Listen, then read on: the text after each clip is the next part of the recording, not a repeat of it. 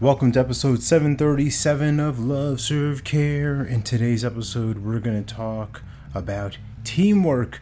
Yes, here comes the corny phrase, the corny expression, it makes the dream work.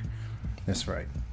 Had a great opportunity to collaborate with some of my comrades today. We had been meaning to jump on a call together and just sort some things out, just kind of help us, I don't want to say the dreaded A word, right? Accountability. Not necessarily that, but what I like to think of as actionability. What are the actions that we're taking? What are we excited about? What do we need support with?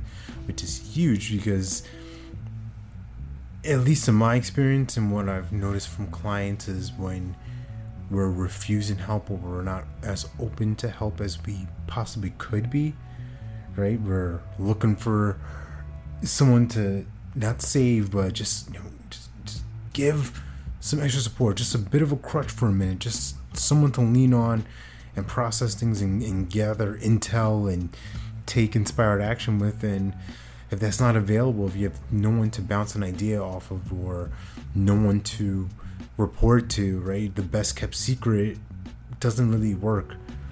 What serves is speaking out your intentions, and then that converting itself into a commitment, because if I know what I'm up to, if I'm the only one who knows it, then I'm the only one I have to answer to. And you know what? I don't want to answer to me. I can hang up that call, right? I can miss that call, not answer it, block myself, and hit that snooze on myself.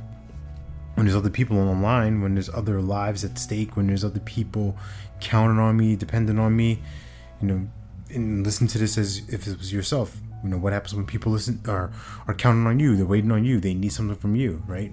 You're more likely to get it done. And it kind of moves into that space of agreements. Like, I agree to do this so that this will benefit another person.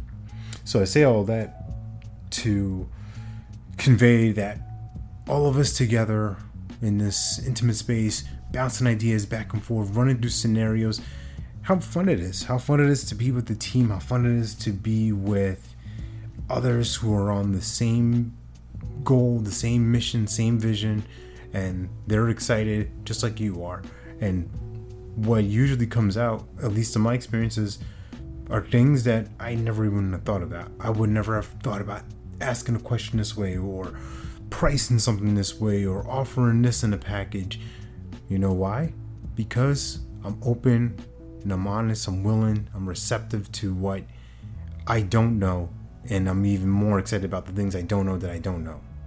So, what's possible for you? All that said and done, remember, you're born to live your life with abundance. You're the master of your future, you control your freedom, and you have complete dominance of your thoughts, your emotions, and your habits. Take care. God bless. Stay blessed.